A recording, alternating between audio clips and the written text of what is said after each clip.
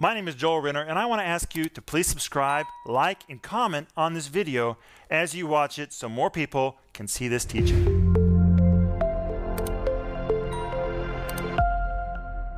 Welcome to Home Group. My name is Rick Renner, and tonight I'm here with the illustrious Denise Renner and the powerful Paul Renner. Guys, I'm so glad you're here. Wow, Paul, I'm illustrious and you're powerful. And we are wearing matching clothes. Yeah, did you guys do that on purpose? No, but now that we're illustrious and powerful, we can wear the same clothes. Well, you're illustrious and you're powerful to me, and I'm so glad you're with us and that Jesus is with us. Amen. Jesus promised, if 2 or 3 are gathered together in my name, there I am. So here's 3 of us, and you are with us, and many, many people are with us. And isn't it amazing? Jesus never said we had to be in the same room. He said we had to be together. And He's here, He's there, He is right in the midst of us. And Lord, tonight we ask you to open the bread of life, feed us, transform us. Lord, we thank you for this in Jesus' powerful name. Amen. Amen. Rick, I have a word of knowledge. There's somebody and you're listening and you have a sore on your arm that hasn't been able to get well. And the power of God is on you right now to heal that place. Just receive it. I just speak that and release that healing power of God to you. I can see that sore on your arm. It's so horrible. You've tried everything to get rid of it, and you're ashamed of it, but the power of God is on you right now. Receive that. This week we're talking about the work of the flesh and the fruit of the Spirit. We are. And even following after your head and leaning into some of the temptations that you can be led into through headiness is another work of the flesh. It is. And we have to be careful to follow after the Spirit. I was speaking to a young man in church not so long ago, and the conversation was very disappointing. We are body, spirit, and mind. And in the conversation, he was at the very beginning stages of his divorce, headed directly into a divorce. I mean, it was obvious where he was going, and he didn't want to change anything. And he said, after I get divorced, I'll finally be able to just be myself. And he meant follow after his flesh. That's what he meant. But he said, just be myself. And in that moment, I thought to myself, I don't want to follow after my flesh, or in the context of the way he said it, I don't want to just be myself. I want to be better. I want to follow after my spirit. I want to follow after my true self. And that's the freedom that we have. God gave us the freedom to choose. We can choose between following after the dead works of the flesh that only bring death and eventually isolate us from other people, or we can follow after the fruit of the Spirit, which will actually bring us more friends, more influence, and make us happier people. You know, we're doing a series that's called The Works of the Flesh versus the Fruit of the Spirit. And today's the last day we're offering this free download. Get it. It's yours. I've been meaning to say this every single time. I like the cover. You do? Because it looks like 2 boxers. It looks like a boxing advertisement with that verses there in the middle and the line Well, I think right that through was it. the idea. Yes, and I think it's a good picture. But if you've enjoyed this, you will devour the study guide. And it really is a study that you need to hear or see over and over and over and over and over. And remember that if you need prayer, we want to hear from you so we can pray for you. Amen? Amen. But tonight we're going to look at goodness, faith, meekness, and temperance.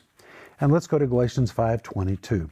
But the fruit of the Spirit is love. We've already covered that. Joy, we've already covered that. We saw joy and happiness are not the same thing. I said to Denise, well, if you're unhappy, happiness is so temporal, it's so fleeting, just wait for the wind to blow in a different direction. Because happiness kind of comes and goes that fast. But joy is something that's constant, never changes. That's produced by the Spirit. Peace, we covered that yesterday. Long-suffering, we covered that yesterday. And gentleness, we covered that yesterday. Maybe you were surprised by the word gentleness. It means to be adaptable to the needs of those that are around you. And that is absolutely supernatural. Because the flesh says, this is me. If you don't like it, you can just lump it. Take a hike. But when the Spirit of God's working in you, you're not thinking about yourself. You're thinking about how you can win somebody else, how you can reach somebody else. You just want to be what you need to be to help somebody else. It's very godly and it's Christ-like. That's what Jesus did. But then next it says goodness. What does goodness mean? Well, the word goodness, the Greek word agathosune, means goodness in the sense of being good to someone else. It means being good to somebody else. It is used to portray a person who is generous, big-hearted, liberal, and charitable with his finances. Which means when goodness is working in you, you don't have a clenched fist, you really have an open hand. You're ready to help somebody. It is a giver. It is the act of reaching beyond oneself to meet the needs of those that are around him, and is the very word used to describe philanthropic giving. The flesh says, I'm going to take care of me and mine. I'm going to take care of me and mine. Maybe once in a while I might do something for somebody else. But goodness pictures a person who's not just thinking about him and his own. Of course, you need to take care of your own family. The Bible says if you don't take care of your own family, you're worse than an infidel. So you need to take care of your own. But when goodness is working in you, you've got your eyes open to see what you can do for somebody else. And an example is Acts chapter 10, verse 38, describing the ministry of Jesus. It says how God anointed Jesus of Nazareth with the Holy Ghost and power. Amen. Say amen. Amen. Who went about doing what? Good. Good, and healing all that were oppressed of the devil, for God was with him. Most people equate doing good with healing all that were oppressed of the devil, but these are not the same things. Doing good is a Greek word, listen to this, it exactly describes a benefactor, a philanthropist, one who financially supports charitable works, one who uses his financial resources to meet the needs of disadvantaged people. This word was only used, and therefore that's what it means in this verse, in connection with the provision of food, clothes, or some other commodity associated with physical or material needs, which tells us, in addition to Jesus casting out demons and healing the sick, which is what we major on, this Greek word literally means Jesus had an entire branch of his ministry that provided resources to meet the needs of those that were disadvantaged. And here we have a picture of the fruit of goodness. God is good. God causes the rain to fall on the just and the unjust. God blesses everybody. He is just a giver. He is a blesser. And when God's seed is working in you, you want to be good to everybody you can be good to. Isn't that amazing, Denise? You're not thinking of how little you can do. You're thinking of the maximum. The heart of God is just to give. He is a giver. Paul, what do you want to say? I was looking at that verse in Russian. The Bible I use here is both in English and Russian simultaneously, and I was looking at the same verse in Russian because that encouraged me. I think I'll talk about it on Sunday during the offering. Isn't that amazing? Yes. That's what the word goodness means. It doesn't mean that you're just morally good. It means you're open-handed. You're wanting to do something. And you know what? It means to reach beyond your own world to touch somebody else's world. The worst thing is for Christians who sit in their chair and they think about themselves, they think about what they need, what they want, they think about their own, and they forget there's people beyond their walls that they could do something small for that would make a huge impact in their lives. That's why it's so powerful to be a partner. I mean, right from your chair. Has it never been easier to change another person's life? Just going online, making a contribution, or picking up the phone to make a call and become a recurring donor. You can do something small but so significant that reaches beyond you. And the worst thing is when Christians are just self-focused. It's so contrary to what it means to be a Christian. God is a giver. He's good. And Jesus went about doing good, philanthropically doing everything he could to feed the poor. It tells us he had a whole outreach of helping people with clothes, helping people with food. That's why he had a treasurer in his ministry. They had a lot of money and they had to meet a lot of people's needs. You say, are you sure Jesus did that? Wasn't he God? That's what God does. But then it goes on and says next, the fruit of the Spirit is faith. The word faith is the Greek word pistis. It is the most common word for faith in the New Testament, and it conveys the idea of one who is faithful, reliable, loyal, and steadfast. one that is trustworthy, dependable, dedicated, constant, dependable, unfailing, and unwavering. It is unchanging, unwavering behavior. Whereas the flesh is unstable, unpredictable, unreliable. The flesh doesn't show up in time, takes advantage of schedules, is tardy on all of its assignments. That's just the nature of flesh. Doesn't want to get out of bed when the alarm rings. Flesh just wants to procrastinate, not do what it says, not show up on time. But when the fruit of the Spirit operates in you, it makes you pistis. You become very unwavering, stable, dependable. That's really what it means, dependable. And I really like what the Bible tells us in Numbers 23, verse 19, in the New International Version. God is not a man that he should lie, nor the Son of Man that he should change his mind. God is not wobbly. He is always the same. Whether you talk to him right now or later today or tomorrow, you're going to run into the same individual when you talk to God. His opinion today is going to be his opinion tomorrow. He's not going to waver. He's not going to wobble. God is not going to fluctuate. He is the same day and night. He is not the Son of Man that's constantly vacillating and changing his mind. God is always the same. Amen. We're told in Hebrews 13, verse 8, Jesus Christ, what does it say? The same. The same, yesterday, today, and forever. Thank God we don't have a Jesus today that's different than the one that was 2,000 years ago. And when we wake up tomorrow, we don't have to worry what Jesus is going to be, because Jesus is the same. That is the nature of God. And that is the seed that's been put inside us. It's wonderful. Isn't that amazing? Possibly because of my charismatic upbringing, when I see What does that mean? faith, means I've been in a lot of services with a lot of hallelujah and amen. I've been in a lot of services where we lay hands on the sick. And that's good. And I'm in a lot of services where we speak in tongues. That's good. Every time I hear the word faith, I think about doing something spectacular. Faith and action seem to be very connected. And they are. Faith without works is Dead. dead. And because of that, when I read this and I see gentleness, goodness, faith, I think of faith immediately as An action. an action or a powerful prayer or the ability to say amen at the right time. But that's not what it says here. This is talking about the core of an individual. This has a different meaning. It's being faithful to God. It's being faithful to people. It's being Dependable, reliable, unwavering. You know, I think when I was a young man, I didn't understand the need to be on time, to do what I said. And when I was younger, maybe I would do what I said, maybe I wouldn't. Maybe I'd show up on time, maybe I wouldn't. But as you get older and you grow in the Lord, you begin to understand God's always on time. God is never late. God always does what he says that he will do. Some people say, oh, how God works is a mystery. No, it's not. God always does the same thing. God is always the same. There's very little mystery about how God works. God is very predictable because he is pistis. He's dependable. He's reliable. He's the same. Mm-hmm. Isn't that amazing?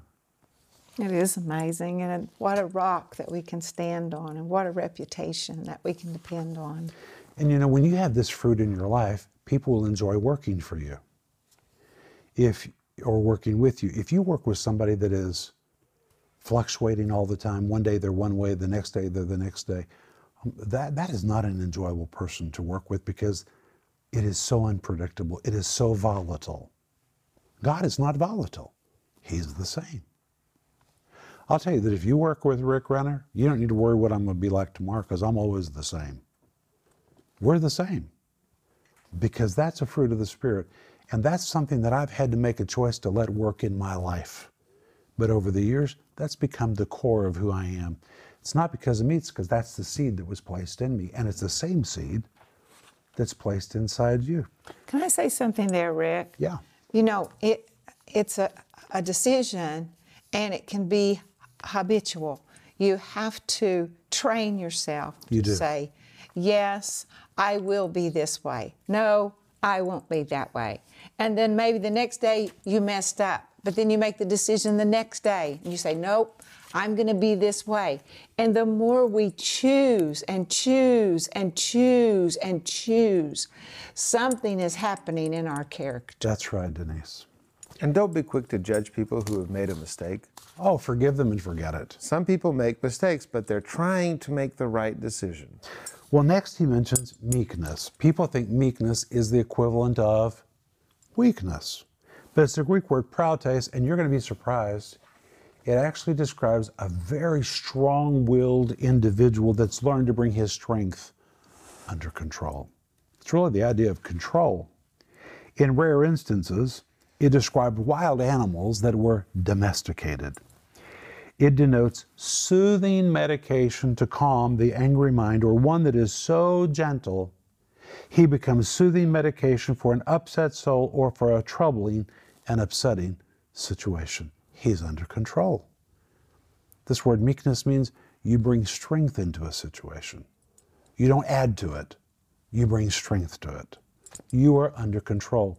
And if you're in a situation where everything is out of control, you being under control, meekness, it can be soothing medication to a situation. Denise? Well, Rick, that's exactly what the Apostle Paul did in that shipwreck and how he spoke to those men. He did. Because he was a prisoner, and there were 276 men on that ship. And in him standing up in his meekness, How many people? 276, he took control of the whole situation. That's the word meekness. I mean, he is not at an advantage, he's a prisoner. It's like Peter writes about women, says that it's beautiful when a woman has a meek and quiet spirit. People think that means the woman's just supposed to shut up and be quiet. No, it describes a woman who's very strong, but it's strength that is under control. I've seen this in you, Denise. Thank you. Because you're a very strong woman, your control makes you even stronger. This is a very powerful force. But then last he mentions temperance, the Greek word enkrateia. Now let's spend some time on this. It's a compound of two words, the word en, which means in, and the word kratos. The word kratos is the word for power, but when compounded, it is one that is in power, or one that has power over one's self. Hence, it is often translated as self-control, and it suggests the control or restraint, are you ready? The control or restraint of one's passions, appetites, and desires. It is restraint, moderation, discipline, balance, temperance, or self-control. It is the opposite of lasciviousness, which is just give in to everything and do everything in excess. That's what the flesh does. But when you have temperance, you have the ability to be restrained. And we're living in a day when restraint has been cast to the wind. Whether it's the Congress that is spending trillions of dollars that is ridiculous, or people that are just racking it up on their credit cards, or people who go out to eat, they eat a whole plate full of food and order another plate full of food, or the kind of excess that's in the world today, people with drug problems, people have lost the ability to say no, which is one of the signs given in 2 Timothy chapter 3 that it's the end of the age. They're just going to cast restraint to the wind. Well, if you can just be restrained, you'll already be a winner in life. Other people will be in debt, you'll be free. It's amazing. If you'll just surrender to the seed of God that is in you, you will be leagues ahead of everybody else. Because while they're all struggling to survive their excess, you'll be fine. You'll be fine because you are enkrateia. You've experienced power over you're in control, you're in power over yourself. And the Bible tells us that a man who exercises control over himself is what, Denise? Mightier? Oh, mightier than one who takes a city in Proverbs chapter 16, verse 32. And that scripture's so amazing because that's God's opinion.